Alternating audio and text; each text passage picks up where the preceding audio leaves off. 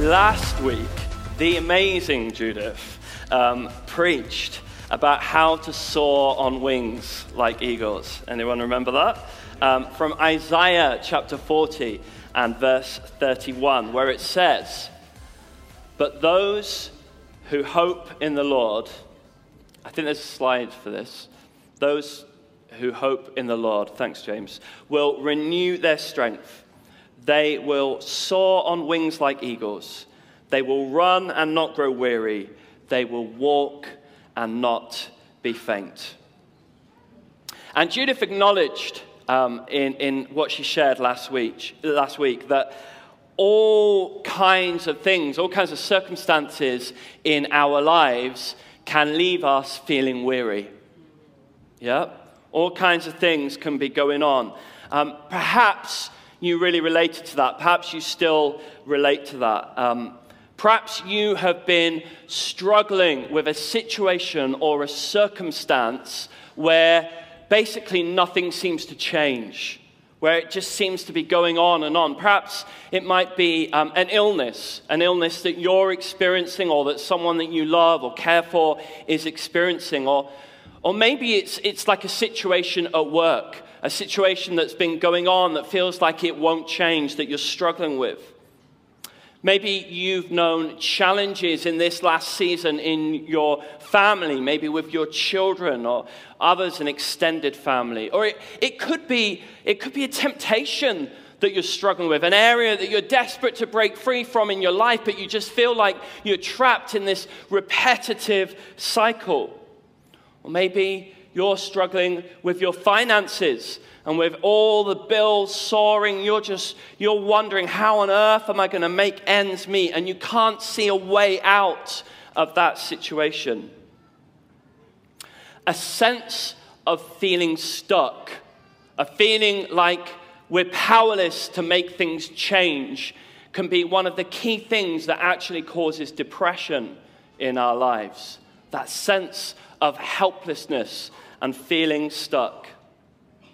And there is a weariness of the soul that so many people are experiencing right now in our society, both inside and outside of the church. Yeah?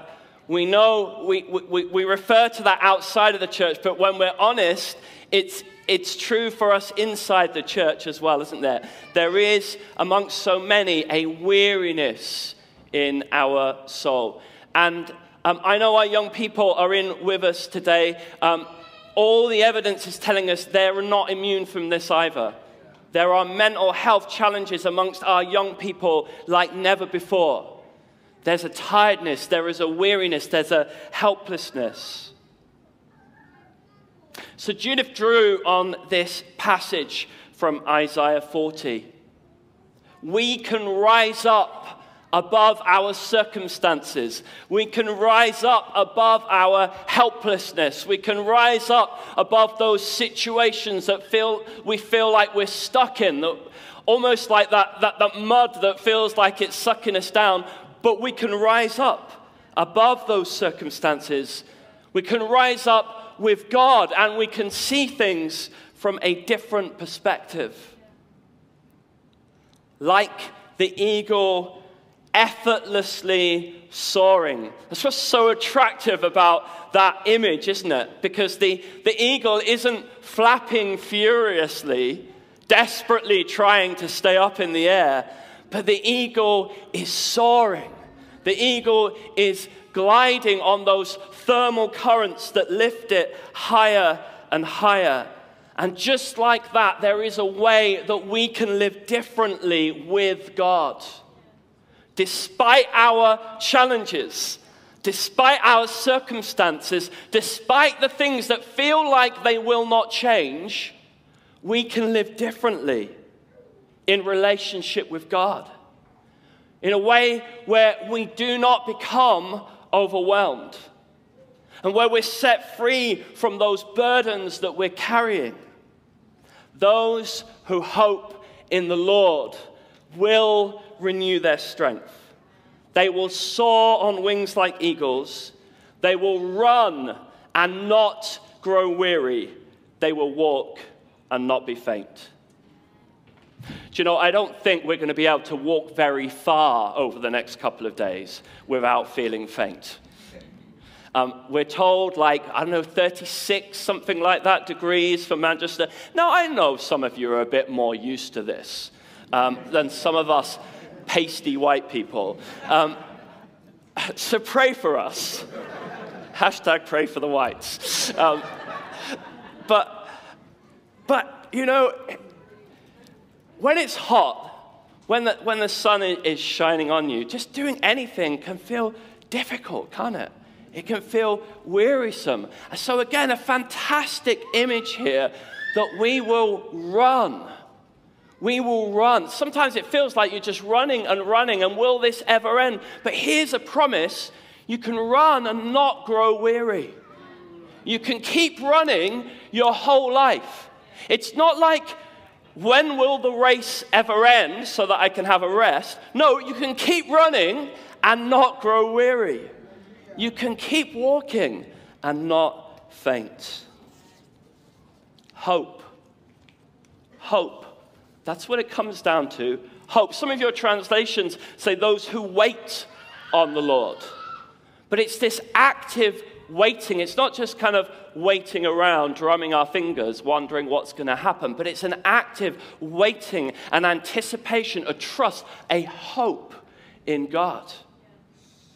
And Judith reminded us and pointed out to us that it is hard to hope in someone that you do not know.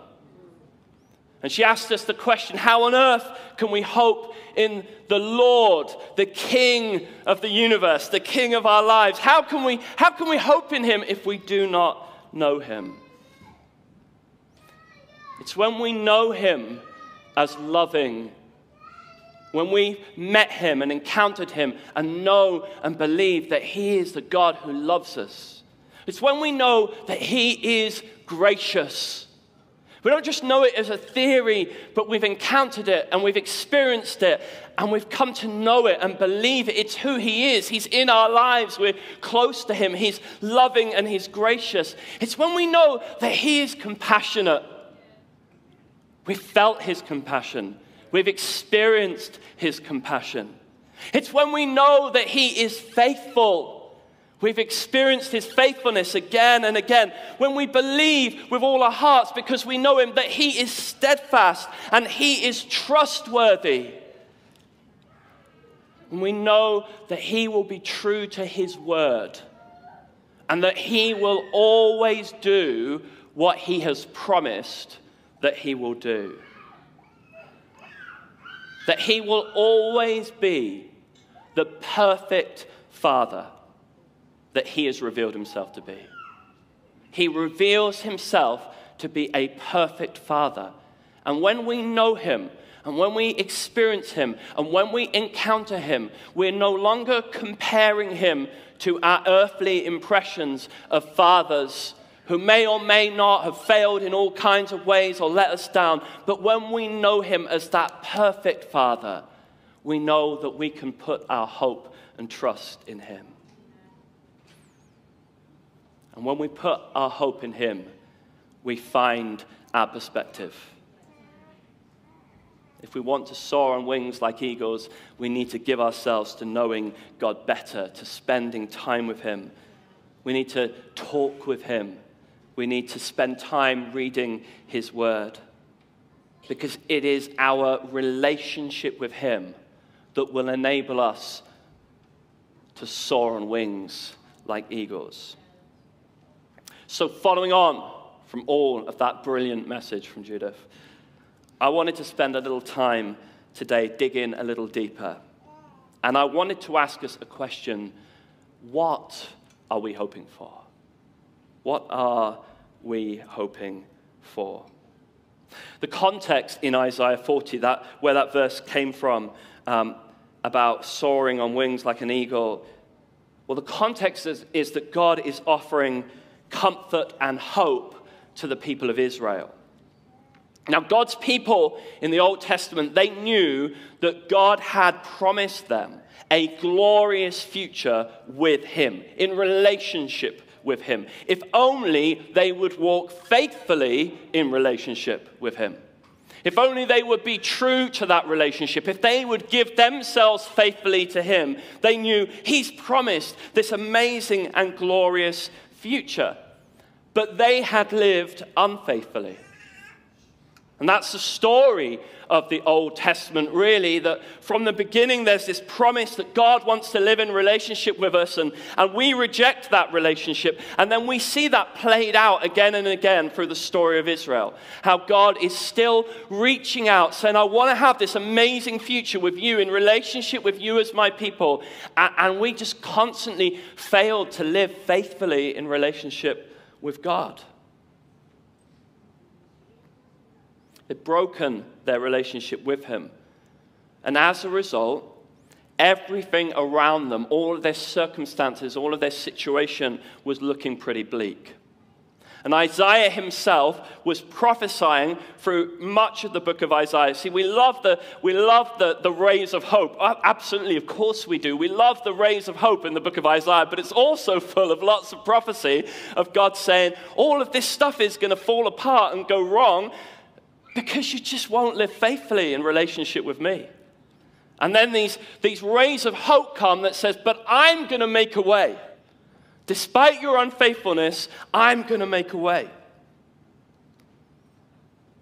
So these predictions about the hopelessness of their immediate situation are interspersed with hope for the future. Hope that God would restore his relationship with his people. Hope that would ultimately extend beyond that one ethnic people group to encompass all the peoples of the earth. Because God created us all, and he loves us all, and he longs that we would all be reconciled with him. A chance to know him as a father and to live as his children. But this is something I really want us to notice and pay attention to. In the midst of the political oppression and suffering, Isaiah proclaims that those who wait and hope in the Lord will rise up on wings like eagles.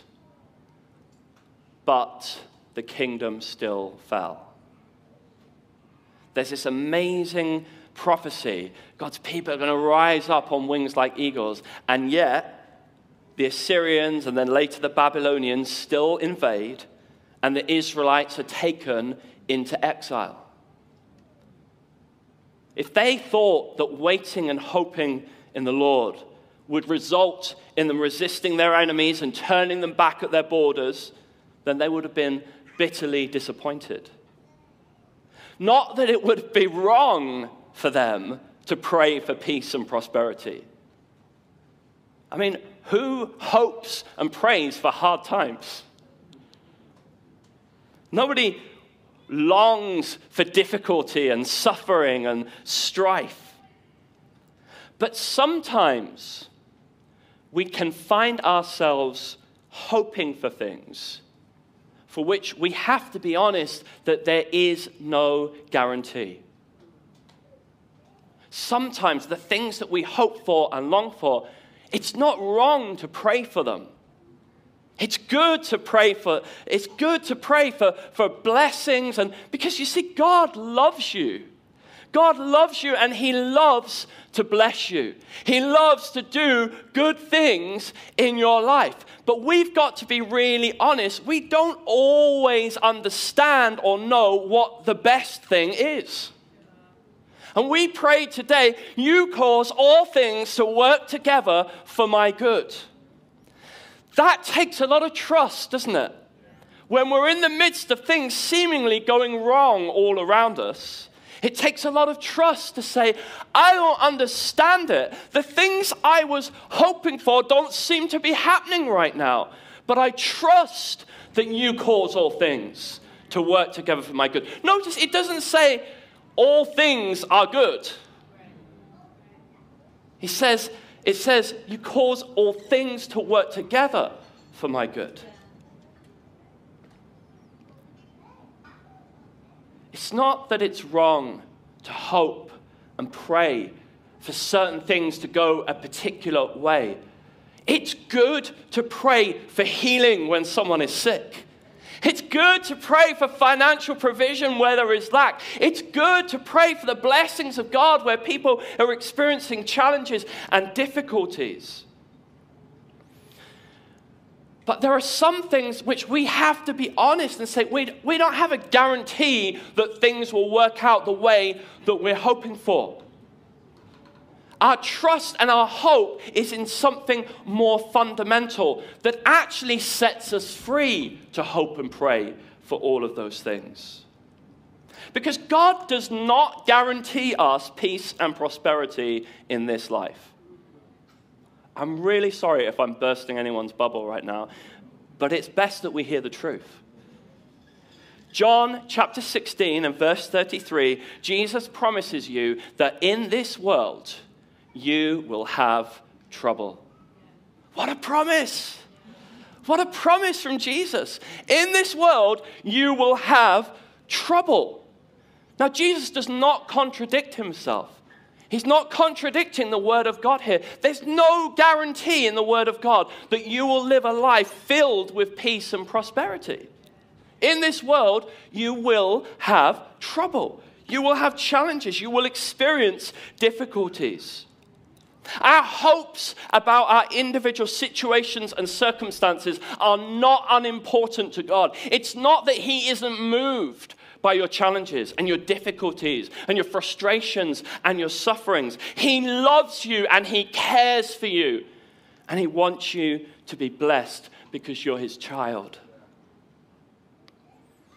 But the Bible's promises about a better future in relationship with God shouldn't be applied out of context to our individual circumstances.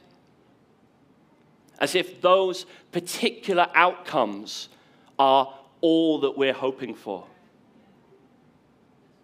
In 1 Corinthians 15 and verse 19, Paul says this, if only for this life we have hope in Christ, we are of all people most to be pitied. If this is what our hope, if this is what our faith, if this is what our gospel amounts to, about the outcome of an individual situation or circumstance in life, then Paul says we're to be more pitied than anyone. That's strong and powerful stuff, isn't it? If many of the things that we legitimately, understandably hope and pray for are nonetheless not guaranteed, we should be clear about what is guaranteed. Shouldn't we? We should be clear about what is absolutely unquestionable and undeniable. What's our cast iron guarantee that then sets us free to hope and pray and believe for all these other things because we know that Jesus has made it all possible. It sets us free to hope and pray for those things because now we know we can hope and pray for these things as well. But if we don't see the outcome we're looking for, it's not going to destroy our faith. Because we never claimed a guarantee. We know what we can stand, what is guaranteed, and then we're going to stretch ourselves in faith to believe for the rest. So what is guaranteed? What are we hoping for? Because that's the hope that will sustain you in a time like this.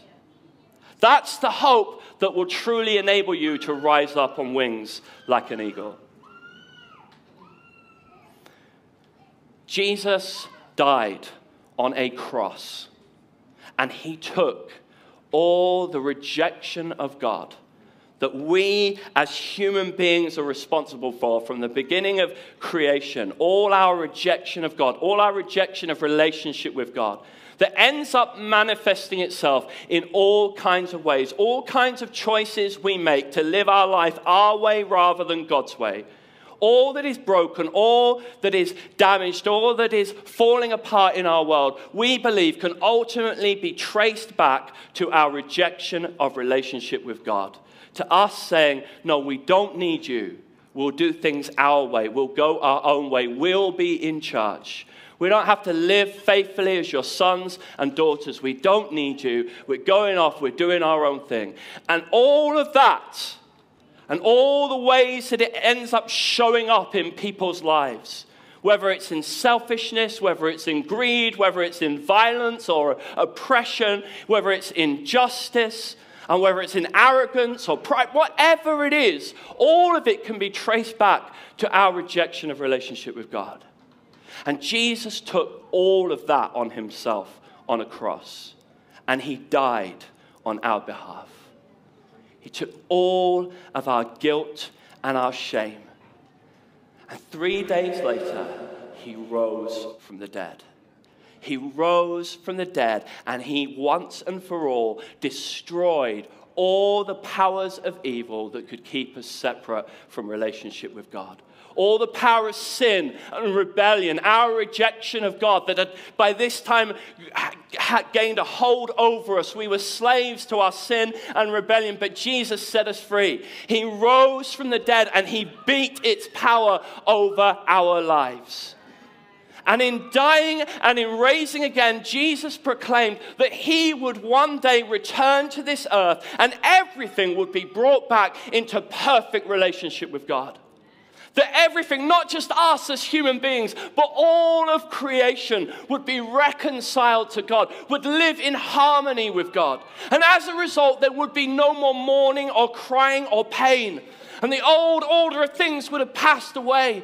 And there would be no more global warming. And there would be no more destruction of the planet. Everything will exist in this beautiful harmony. Everything will be as it should be. New heavens and a new earth.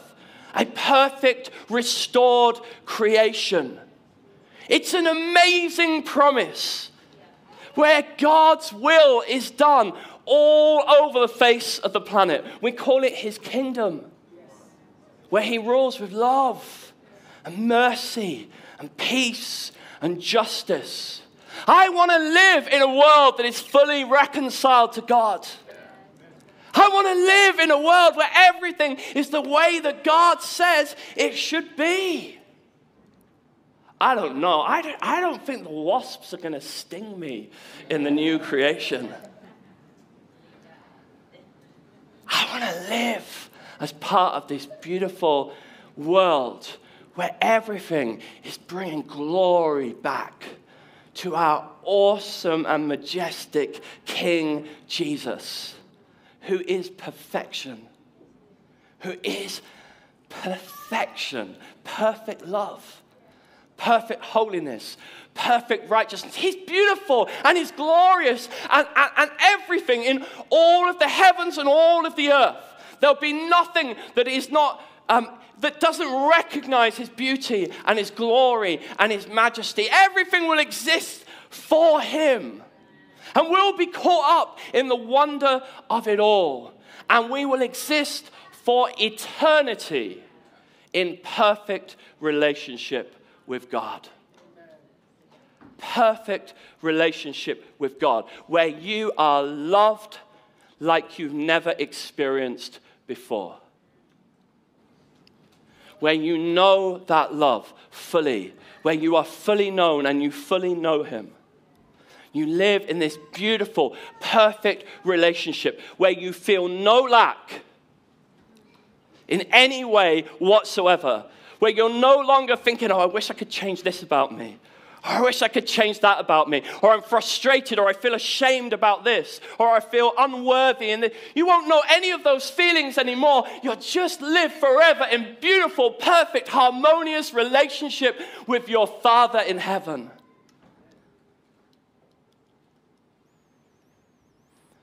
And the gospel we preach, the hope that we hold out to your neighbors and your friends and your family members, and the people in your community, the hope that we hold out is that we can enter into that future here and now.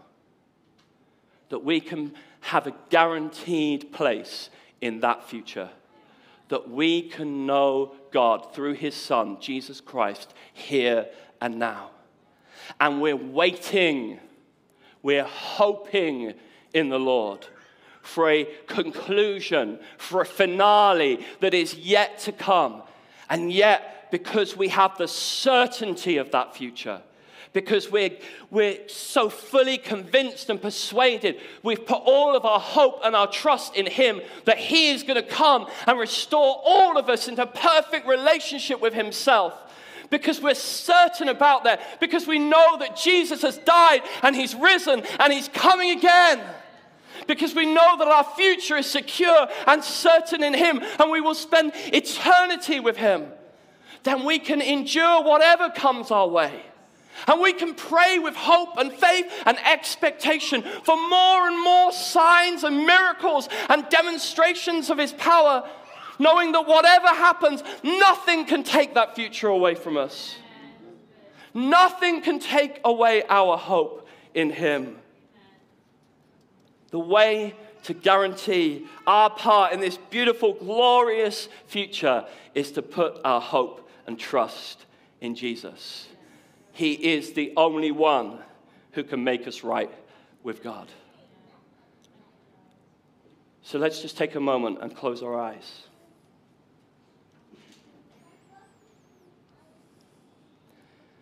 Right now, if you have never taken that decision and you want to, you can make that decision right now in your heart.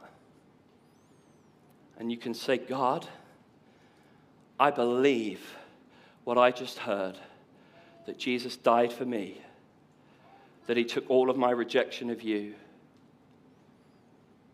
and that he offers me a right relationship with you, and I want to say yes to that. I want to say yes to that. I want to follow you. I want to give my life to growing in relationship with you, and I want to be part of your future for our world.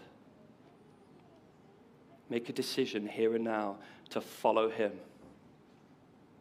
Ask him to forgive you for living your life apart from him, and commit your life to following him for your entire future. And if you've done that in this moment, then I want to invite you to come and talk to me at the end, because I'd love to introduce you, maybe some people that can help you to grow in that decision. And if you, for whatever reason, have found yourself recently wandering, maybe not living the reality of that decision, then you can make a decision in this moment to recommit your life to following Jesus.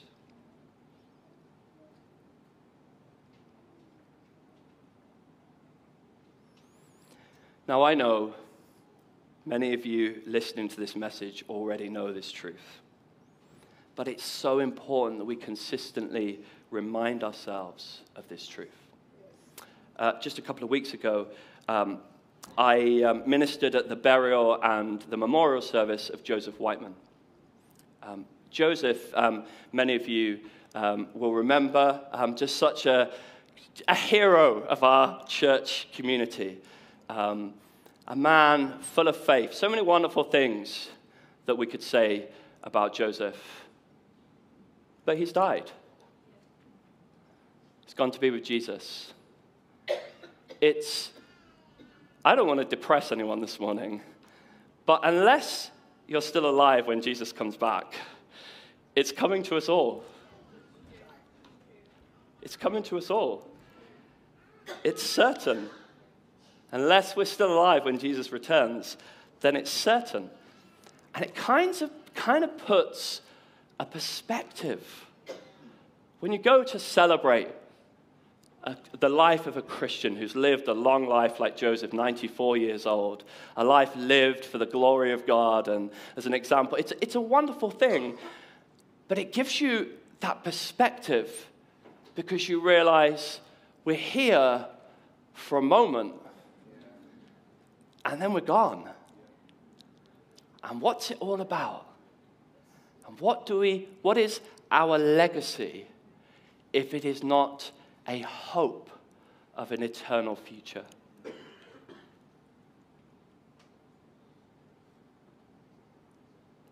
This hope that we have is eternal. And it's like you rise up on those thermal currents like an eagle, and you soar above the heartache and the worry and the anxiety, maybe even the depression, the worry and the pressures of the trouble that you're having at work, of the difficult relationship situation that is just huge and you can't see a way around it, the financial challenges, the disaster that is your bank account, the health issues that you're facing, the disappointment you have when the diagnosis comes.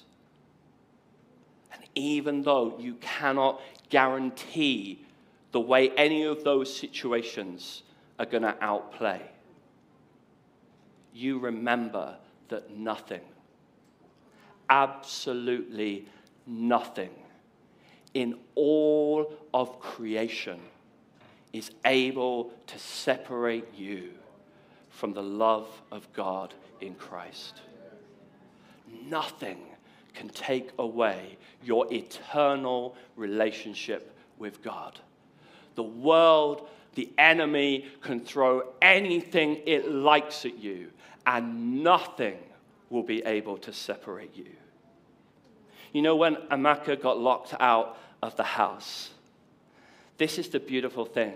She was able to trust and hope in God that he would make a way, because I know that Amaka knows that even if she spent a week locked out of her house, it would not take away her eternal relationship with God.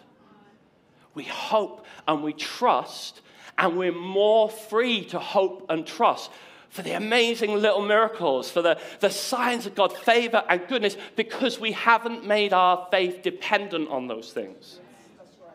We actually experience more and more of them the more our faith is established in what we are guaranteed for.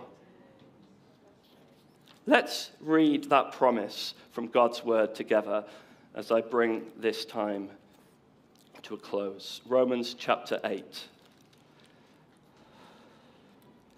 Romans chapter 8. I'm going to read quite a long passage. It'll be on the screen, or you can read in your own Bible. Romans 8 from verse 18. I consider that our present sufferings are not worth comparing with the glory that will be revealed in us. For the creation waits in eager expectation for the children of God to be revealed.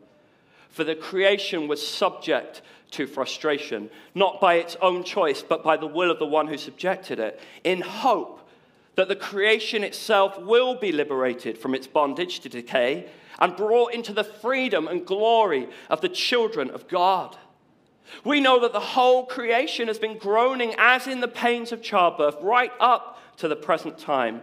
Not only so, but we ourselves, who have the first fruits of the Spirit, groan inwardly as we wait eagerly for our adoption to sonship, the redemption of our bodies. For in this hope we were saved.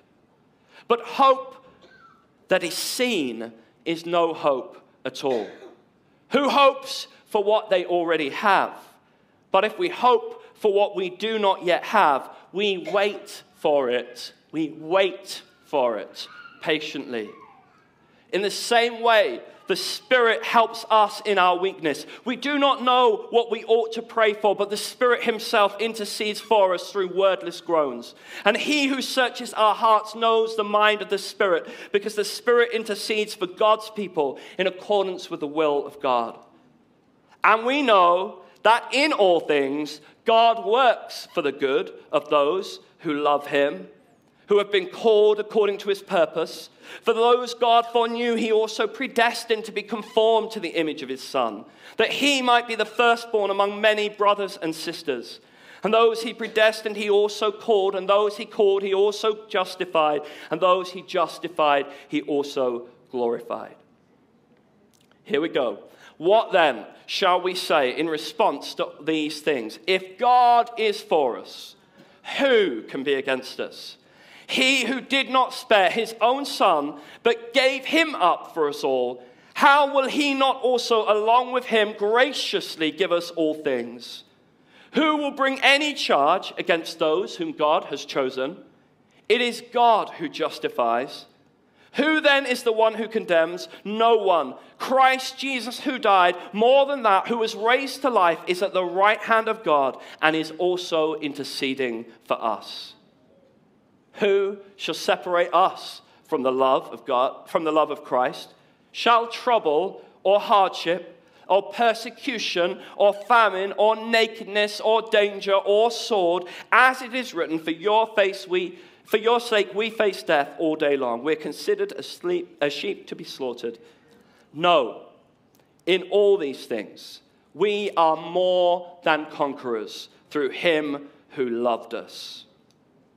We are more than conquerors, not because we prayed and shouted really loudly, not because of our spiritual strength and prowess. We are more than conquerors through him who loved us. Because I'm convinced that neither death nor life, neither angels nor demons, neither the present nor the future, nor any powers, neither height nor depth, nor anything else in all creation will be able to separate us from the love of God that is in Christ Jesus our Lord. If all your purpose and identity comes from being loved by God, and if your greatest hope for the future is a world fully reconciled with the love of God, then ultimately nothing can touch you and nothing can disappoint you. Ultimately, if your greatest sense of identity and purpose comes from being loved by God, and if your greatest hope for the future is a world fully reconciled with the love of God, then nothing can touch you. Of course, you will still feel the pain of painful situations, but you will have a hope, a sure and certain hope that no one can take away from you, that will always lift you higher. A hope that no situation, however painful, can destroy. If we throw all of our hope and energy into hoping for the things of this world, then we risk becoming disillusioned and disappointed, and perhaps even our faith in God growing cold. But if our hope is in the gospel of Jesus and his resurrection and his coming kingdom, where everything is reconciled in beautiful, loving relationship with God, then that will transform our lives. We will soar on wings like eagles. We will run and not grow weary. We will walk and will not faint. I may hope for all kinds of things in this world, but only one hope is certain. If we will come to him through Jesus, then nothing will separate us from God's love.